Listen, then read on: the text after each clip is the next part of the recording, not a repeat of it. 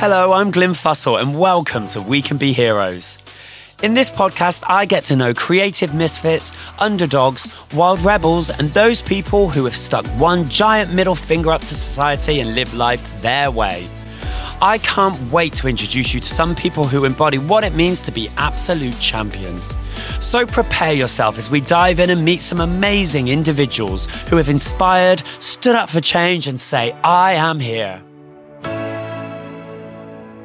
Watching you perform live last week, you're a force of queer, fabulous freedom. Oh my God, Glenn, that means a lot to me. The thing that I always think is like, all of the skill comes from years of drag performance, really. And actually, the thing that I found so interesting coming out of drag is like, we've both played hundreds and hundreds of gigs in drag. I did it a lot for 12 years. And like, you know, I've played shows where people really want you there, but I've played a lot of shows where people just don't want you there.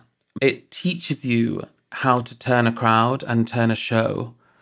It really is the best performance training and performance reality ever. So that's kind of how it transferred. I think drag so makes you aware of the audience. It means a lot that it translates because it's been years of work. Well, I want to talk about those years of work because, you know, you talk about drag being something you did before, or R.I.P. Crystal. We all loved her, but there's more than drag that gets you to that place. So what's the road look like to creating this album, which, by the way, is an absolute masterpiece and a brilliant example of queer storytelling? It's a real ride. So what has that road been like for you? Well, without wanting to sound really tacky, I guess like the point is like I've been trying, I think a lot of us are trying through different mediums to like tell the story of a queer life and like a nuanced and complicated queer life. And like, I guess I've just over this 12 years of working in this space, drag and writing, I hope I have honed my skills as a storyteller. And I did approach the album as a 3-act structure, like a classic. It wasn't like song here, maybe that'll be track 9. I really thought about the rise and fall, and it really was all that I've learned over all these years and what I've experienced trying to marry those two things. It's been about trying to learn how to tell a story and tell it well.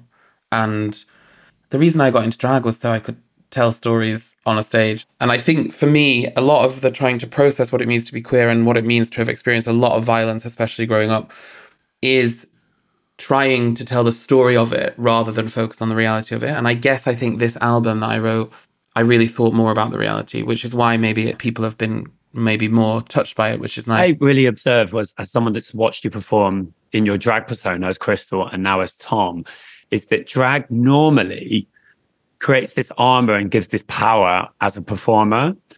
And my observation was that you seem to hold more power when you're performing as Tom. It was really interesting, actually. It left a bit of a lasting impression for me because I was watching thinking, Crystal was actually holding you back. Watching you up there as Tom, it's like watching this wild queer banshee on stage perform. I think in the early days, Crystal was definitely like a channel towards freedom. But I think it started to hold me back conceptually, I guess, or emotionally as drag changed. It just has all felt quite, this is a weird word to use, but it's all just felt quite natural. And it's nice to hear, I guess. And I remember when I was about to do my first show without Crystal, I'd made a whole other character called Seth. And I was lucky that I work with a great and a really, really indie talented record label. And we talked about it for months and months and months and how we were going to perform the live show. And what was amazing was they were like, do whatever you want, obviously, but we think you might find some richness in Tom.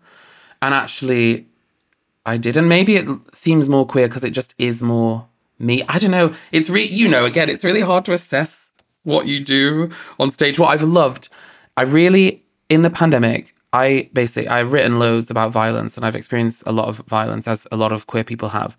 And in the pandemic, I was felt really sick of being so self-protected. I didn't go out. I had one really bad attack and I talk about this all the time. But after that, I didn't go out clubbing as much. I really wrapped my world in cotton wool because I was scared of physical violence, rightly so. And a lot of things changed and I'm still scared of physical violence. But I kind of got to a point maybe 4 years after that where I was I've not felt really anything. And I was I want to be in control of my body. I want to feel aches. So I went to this amazing dance teacher who taught me to throw myself on the floor and spread my legs as wide as I could and like do all this weird shit. She's absolutely amazing. And we just did it in a park in the pandemic. Like, obviously, when we were allowed, like, we just went to a local park and like blasted Euro trash dance songs. And she was like, get your knee on the floor. And I'd be like, it hurts. And she was like teaching me that like I can be in control of like how much. So like that is what I'm trying to do with the performance, I guess. I just want to like feel my body. And I think being embodied as a queer person, it's a journey. As a queer person and as a trans non-binary person, like I have avoided my body for 28 years. And the last 3 have been about trying to like fucking be in it. And I think it's coming.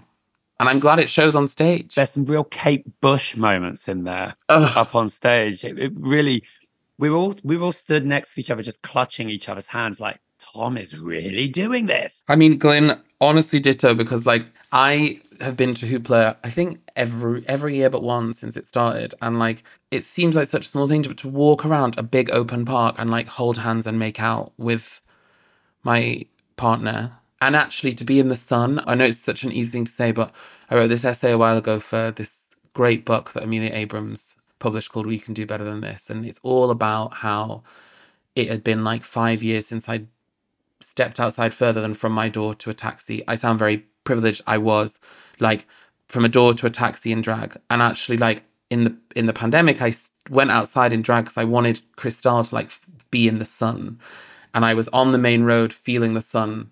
And these guys all got out of a van and started calling me horrible names. And I was like, oh, but like to feel the sun on your back while like holding on to your partner in a massive field, it just is really it is not as common an experience as people might think. Do you think it's getting worse, Tom? Because it really felt, being in safe spaces right now feel fewer and farther between, and they feel more heightened when you're in them because I don't know, it just feels there's a sense of danger in the air and in reality that's happening right now, whether it be in the media, whether it be online. It's happening. It's out there, right? Yeah, it's a really hard one to measure because I think like if you were to speak to any queer person or gay person or trans person from across, I think you would have different like timelines of that feeling.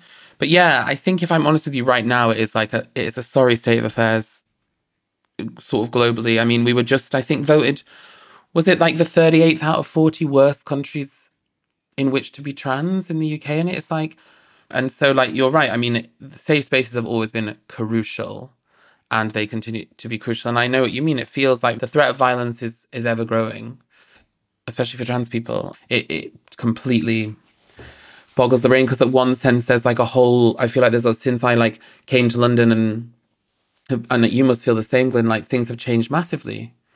But at the same time, how bizarre that then while one thing shifts, another regresses so deeply. So Tom, what happens next for you?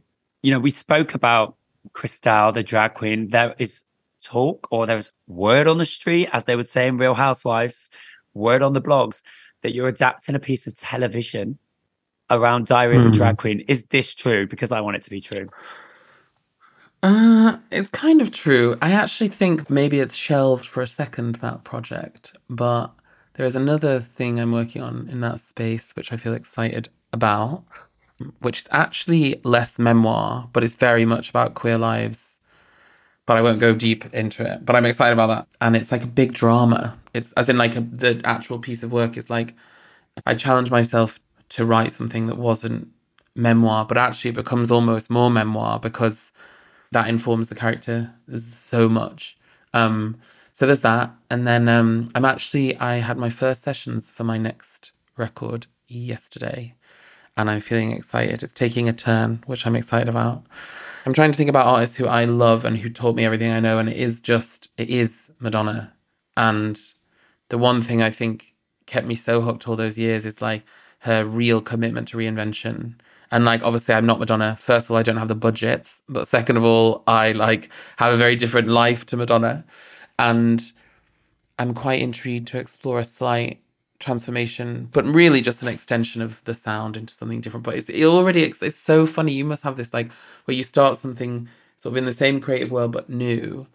I will instantly like I was like, oh my God, I can like see how differently this will be performed. So that's exciting. And then I'm planning a tour. It's quite a fun tour. It's called the Bodybuilding Tour, which is very chic. And I'm planning that for the end of this year. What about you, Glenn? I'm doing millions of things because I bet. I think much like you, I find inspiration in the same places actually Mm. in our community. And I've learned as I've got older to just trust my instincts and go after what my gut is telling me to do and not overthink, but just if I'm chasing my joy and feeling passionate about something, that I know that the end result is going to be something worth having. That is such a good way to live by feeling. That is such a good way to live. I think it's taken me 12 years to write. All I wanted to ever do was write a record and be like a pop singer. It's taken me 12 years. And I'm so glad, though, because if I think about what I'd have written at 19, I'd have written some absolute shit. I'd have written some absolute shit. So, like, in a way, the journey and the slowness is the gift. But it takes time to trust your gut.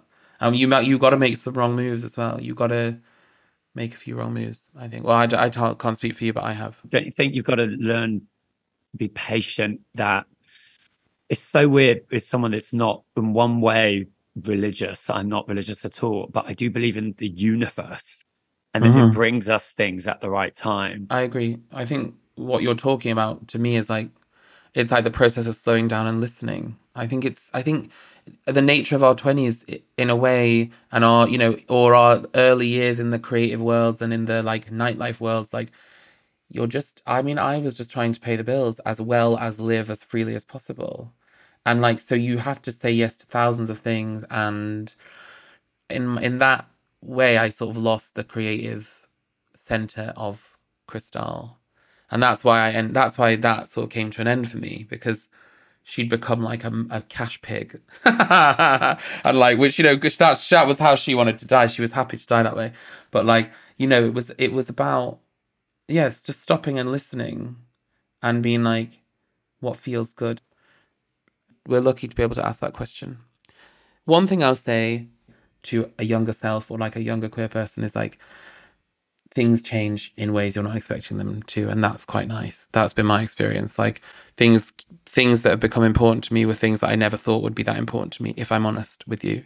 And that has been surprising. And actually the ability to be surprised has been the most, by my own life and by my friends and by my community, is like, that's the thing that I want to hold on to. I think my like whole life, I want to be surprised and challenged. And that's not what I was looking for when I was in the earlier.